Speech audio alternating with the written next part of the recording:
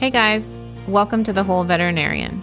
My name is Dr. Stacy Cordovano, and you know we've got some stuff going on in this profession of ours. On this podcast, I will speak with outside-of-the-box thinkers to hear new ideas on ways to improve our day-to-day life.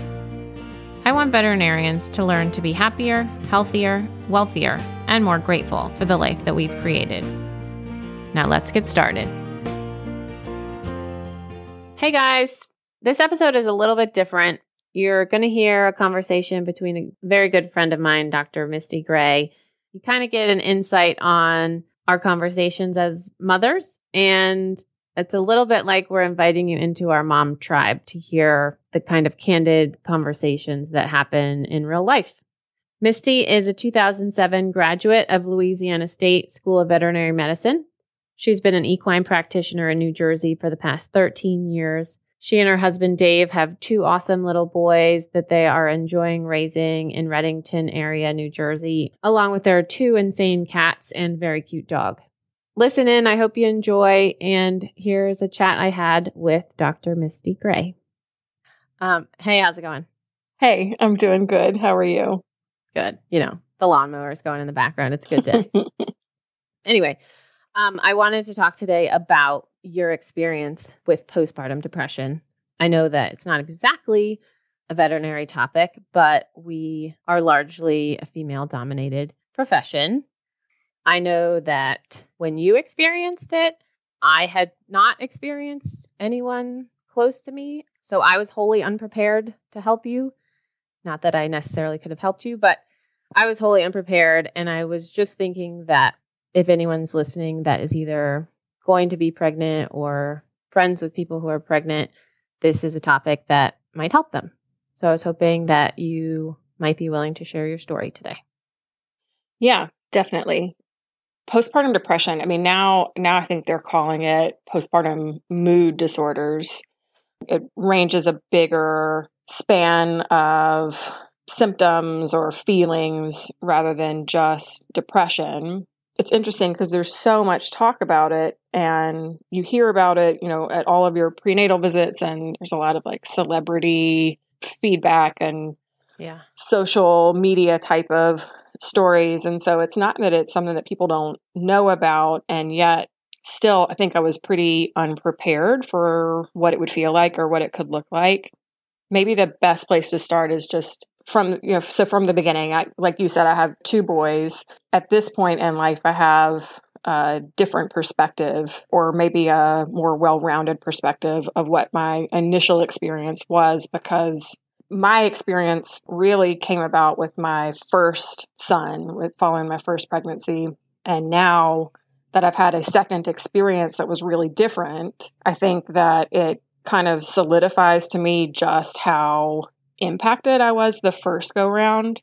Mm-hmm. That's probably the hardest part of all of it, is that you don't know. You can read about the symptoms and you can listen to somebody else talking about the symptoms, but so much of what just new motherhood in general is so overwhelming and exhausting. And then if you have an infant that is not a unicorn baby, those don't really come about all that often. But, you know, some people have them. Apparently they're out there. They're there.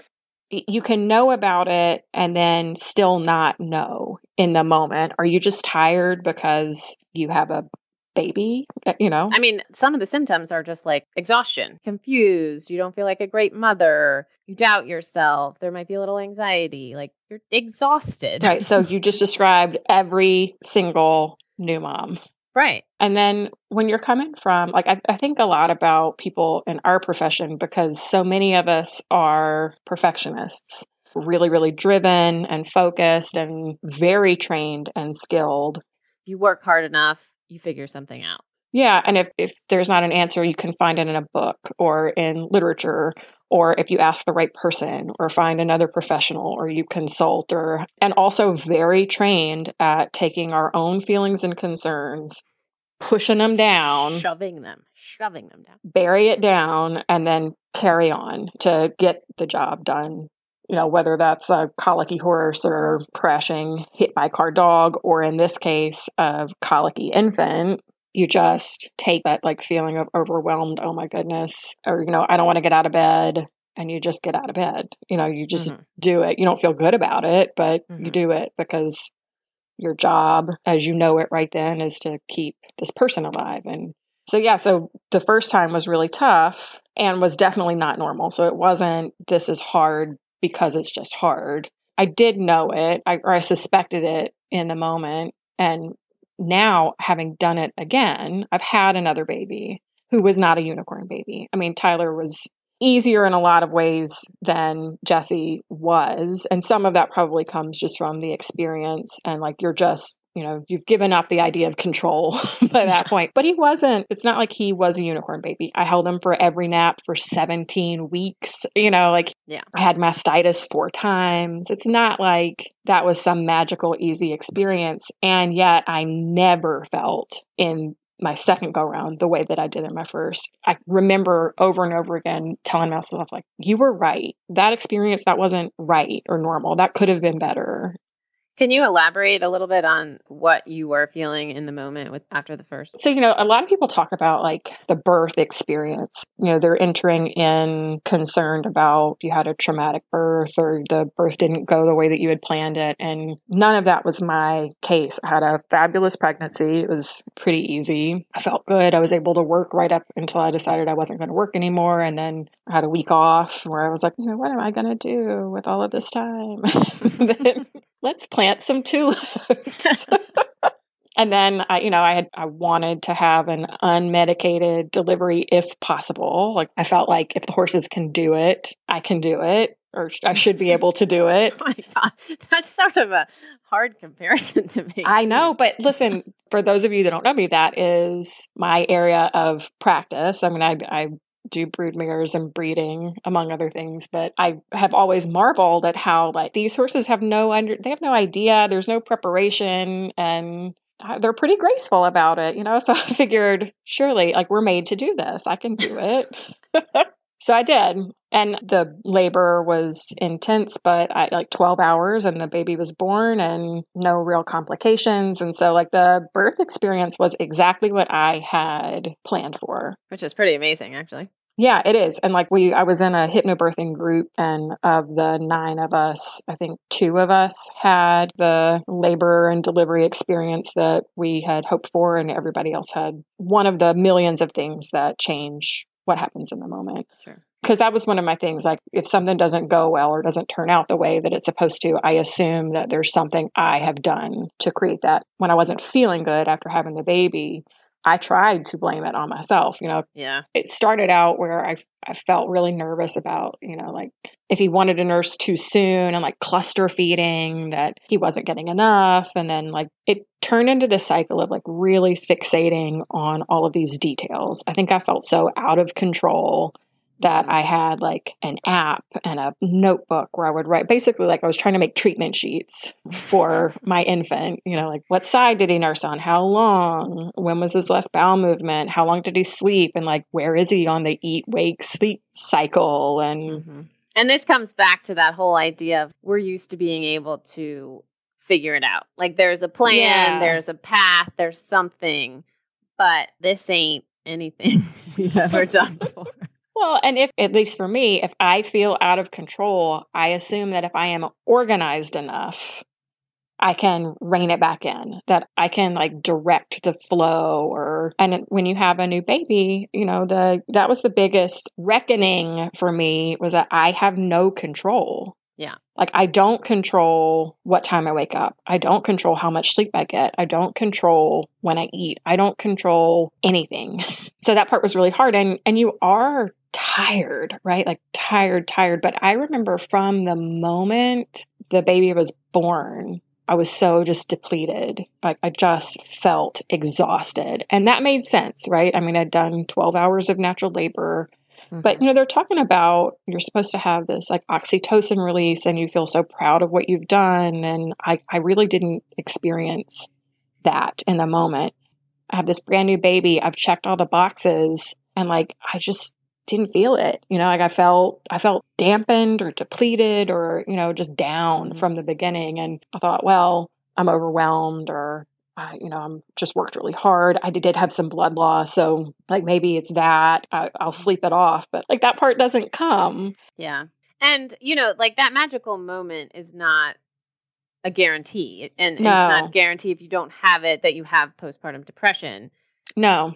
I think I read a stat that 85% of moms have what they call the postpartum baby blues, which lasts Yep. a week or two, where your hormones are all over the place. And I don't want anyone to think that just because you don't have this magical moment, you're going to have postpartum depression. But then for you, that feeling, It just carried on and it stayed that way. I felt really foggy. I really had trouble eating. So, I was making myself eat because one of the things we were really struggling with was milk supply. mm-hmm. And so I felt like I needed the calories, but I just felt nauseated all the time. Like I felt bad. I'm lucky to have a lot of people that love me and care about me. And even a couple of friends, one of my closest friends that had 2 babies before me. And I think it's tough because I tried to talk to the people that I was close to, and say, I don't know if I'm doing it right or if I'm not sure I feel right. And I think that in their effort to be really supportive of me, they're like, no, you're doing great. It was really hard for me too. And that's not to blame them. They love me and are trying to help me, and say like, no, we see you. You're like, look, you're taking care of your baby. This is a hard time. You have a really high needs infant, all of these things. And I think what I wanted and what I've wanted several times throughout my 5.5 years of motherhood so far is there are times when you just want somebody to say, oh, this isn't right. You need to do something differently. And I think that's one of the big lessons as a woman that has been amplified in motherhood is that so often we really want an outside voice to confirm what we're feeling, and our own voice is not enough. It's like listening to our own self say, something's off, or I need to change something. Like we know it on the inside and we want somebody else to confirm it. And in some of these really important things, they just can't. It has to be you. You got to listen to that knowing. And so, they do that postpartum screen when you go to your OB, however many weeks in, check the boxes, or like failed miserably. I knew it, as I'm answering the yes, do you cry every day? Yes. Do you have trouble sleeping? Yes. Failed. And I still, even then, I was supported. And I remember them, like the midwife, I want to talk to you because your survey is a little bit concerning. Have you considered that you might have postpartum depression, or do you think that you might be struggling with this? And I was like, yeah, I really don't feel good. I mean, I answered your questions honestly. And even then there was like a suggestion made, like, okay, well, we really should stay on top of it. We really should talk more about it. Let me give you a number so you can consider reaching out to talk to someone. Like, even then, it was the perfect opportunity for someone to say, hey, take this seriously. This can be better for you. I still didn't get that confident, girl, you got to do something about this answer that I really think I wanted and that I shouldn't have needed. But yeah, I did end up eventually speaking to someone. So I went back to work when Jessie was 3 months old. And so it probably wasn't until after that 6-month mark where I did finally go. Then that's the other thing. When do you go to a therapist? Like, they tell you want to go talk to somebody, but when is that supposed to be? Because you're either at home with a newborn, or in our case, often you're back at work. So the idea that I could actually go get any meaningful time with a professional just felt too hard, Yeah, or you just feel guilty leaving again. Yeah. Yeah. And then when you're in that kind of mindset, everything feels so hard already. Just don't do it. Yeah. I guess people are probably a little luckier now. There's more virtual options. Yeah. So I did eventually, when I was at work, I started having more symptoms of panic attacks, anxiety attacks, and just felt terrible. And so I did finally speak to someone. The midwife at that appointment, or one of the following appointments, had actually written me the prescription for Zoloft. I never filled it early on. And again, I think that's just because there was that, it still felt selfish, because they couldn't tell me for sure that the medication wouldn't have some sort of long-term impact on the baby. And I felt like he needed to nurse as long as possible because that's supposed to be the best thing for them. And so it's just so easy to fall into that trap of, if it's just for me, then that's selfish. So I should, I'm doing okay. The baby's doing okay. Yeah. So yeah, that was really tough. And the further away I got from it, the better I got. And the better I got, the more I looked at it and said, like, man, I did myself a disservice because I feel like postpartum depression or postpartum anxiety, I feel like that robbed me of a big portion of life, of like, a big life experience that I would have liked to have been more present for and wasn't. Yeah. And then it comes around like, do you want to have another child? And we had always planned on having more than one baby, but I was so scared to feel that way again. But I was also able, my husband and I were both so much more educated on what to look for. And I was able to tell him and to tell you and to tell like, some of the other people that are close to me, like, listen, you have to call me out because I'm not capable of making that choice in the moment. And I'm worried about it. So I'm telling you right now, clear-minded. Yeah. I do not want to feel that way. And I know that I respond well to medication. And so if you see this happening and you're concerned, please tell me, hold me accountable. I don't want to do that again. And as it turns out, like the second go round was just a totally different experience. Now, I did end up going back on the Zoloft probably 6 weeks or so after Tyler was born. And it was different. With him, I started having more of the intrusive thoughts, like a lot of visual imagery of picture myself like walking up the stairs at the doctor's office and hitting his head on the wall. Accidental, not on purpose, not like purposeful harming, but right. It was like all day I would, worst case scenario, and I could feel that like feeling in my chest that I get when I start to get the anxiety kind of ramped up. So I'm glad that I did, I was able to make that choice for myself at that point.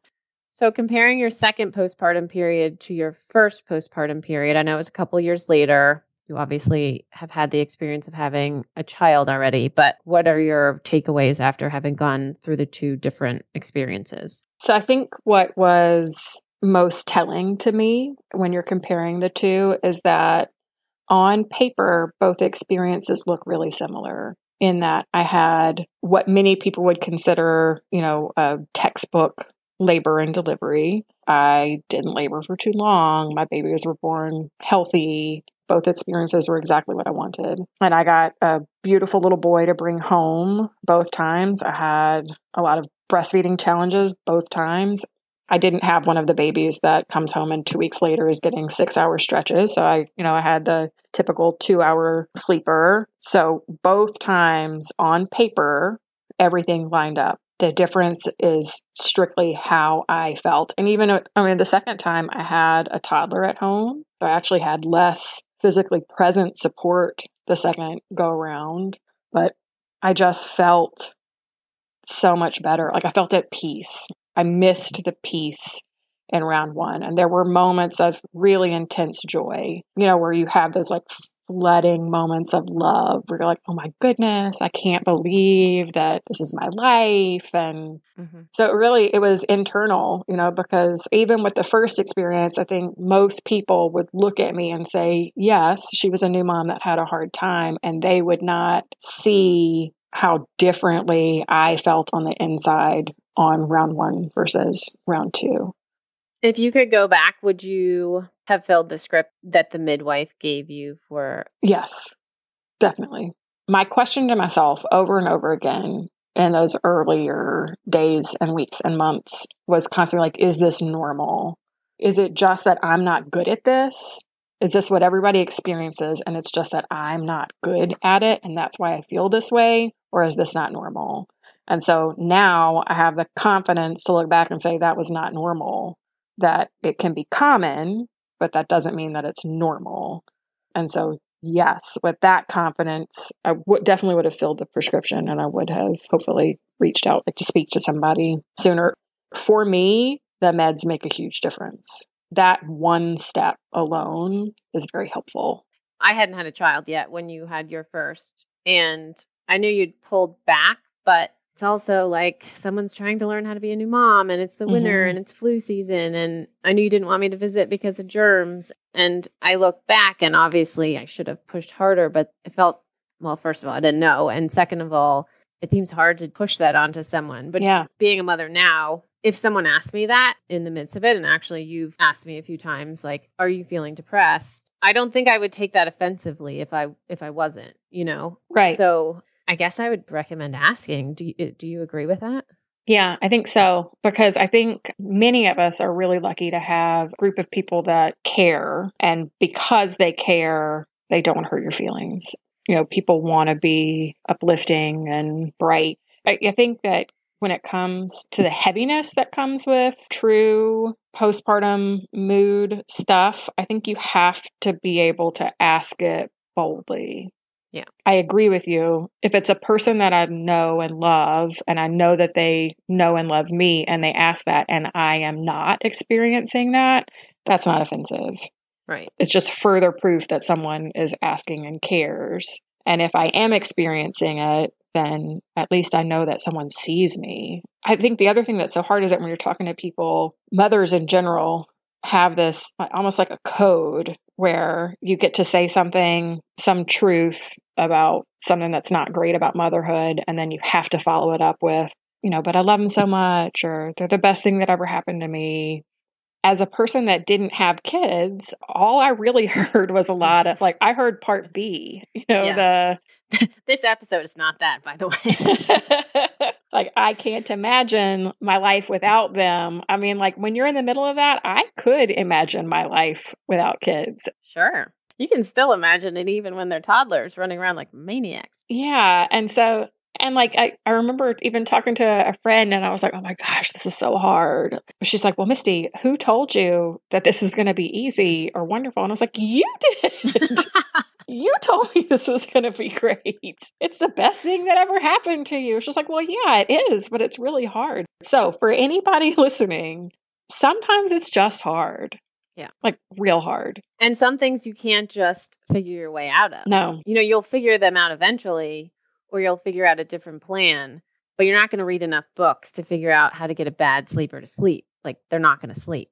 No. Maybe you can hire someone to help you get sleep. Right. I am very thankful to you because you were definitely very honest about, especially breastfeeding, but all of it. It's tough. They talk about having a village, but you don't know who you need in your village. It's got to be the right fit. It does. I'm glad you're in my village. Me too. Me too. Thank you for sharing your story. You're welcome. Do you have any advice that you give to new moms? I always write in cards, if you can't get away at all, try to get a 15-minute shower because it feels life-altering in the beginning. No, I don't think I have a go-to. Trust your gut. Yeah, I think you got to listen to yourself. That's my advice to myself every single day, even just as a person or as an employee or as a mom, as a wife, whatever. Is what I have found over and over again is that when my gut is pushing me in a direction, sometimes I don't realize until it's way down the road and it's hindsight, but it's pretty true. That gut instinct is pretty well honed in us, so got to listen to ourselves. I didn't ask you, but I asked everyone, what is one small thing that has brought you joy this past week? Oh, there's been a lot of them. That's good. Yeah. One thing, I have started going on a walk in the mornings by myself. By yourself? Mm-hmm. And I like to picture myself like a Disney princess, nature and songs. Birds tweeting. Yeah. And this morning I went on a walk, and at one point in the way, there was this cute little bunny, and then there was a red-tailed hawk that swooped by at another place, and really the birds were singing. It was, You were in Snow White. That's what it felt like. That's good. I like that. Time alone is hard to enforce as a mother, but important, even if it's a small amount of time. I've obviously listened to all of your episodes, so I've heard you ask that question. I force you to. And I wanted to make sure, there have been plenty of moments of joy this week. I'm kind of navigating a different stage of life. And I've had a lot more time with my kids this week. And so there's been a lot of joy just with that, getting them out. We went and saw waterfalls. But for this podcast, when we're talking about self, recognizing things in ourself, I wanted to try to also highlight a moment of joy that was just for me. It's great. I appreciate that. Thanks so much to Dr. Gray for being so honest and open with me today.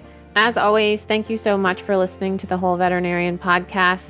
I know this was a little bit of a heavier topic. I'm just trying to help women veterinarians realize that we are all affected differently by different aspects of our life. And motherhood has been a big part of my life, and I know it will be a big part of many of your lives as well. So I just want to make sure that you're aware of all the different things that can happen. I just want to highlight a few statistics from the Mayo Clinic. Approximately 85% of moms will have postpartum blues. That means a week or two of really difficult hormone regulation, which can include anxiety and depression. But usually those signs will wear off. Approximately 20% of moms will experience postpartum depression, which is signs and symptoms more intense and lasting longer than those first couple of weeks of hormonal dysregulation. Things like excessive crying, difficulty bonding with your baby, withdrawing from family and friends, inability to sleep, overwhelming fatigue. The list does go on and is also very confusing because as a new mom, no matter how you're feeling, you're tired and overwhelmed. And as always, if you're having any major concerns, please talk to your medical professional or reach out to a good friend that can help you. Talk to someone. If you know anyone that might be suffering from postpartum mood disorders, I'm definitely going to link some references in the show notes. I really appreciate Dr. Gray for being so honest about her story and her feelings and what she experienced. Thanks again, everyone, and I'll talk to you again in 2 weeks.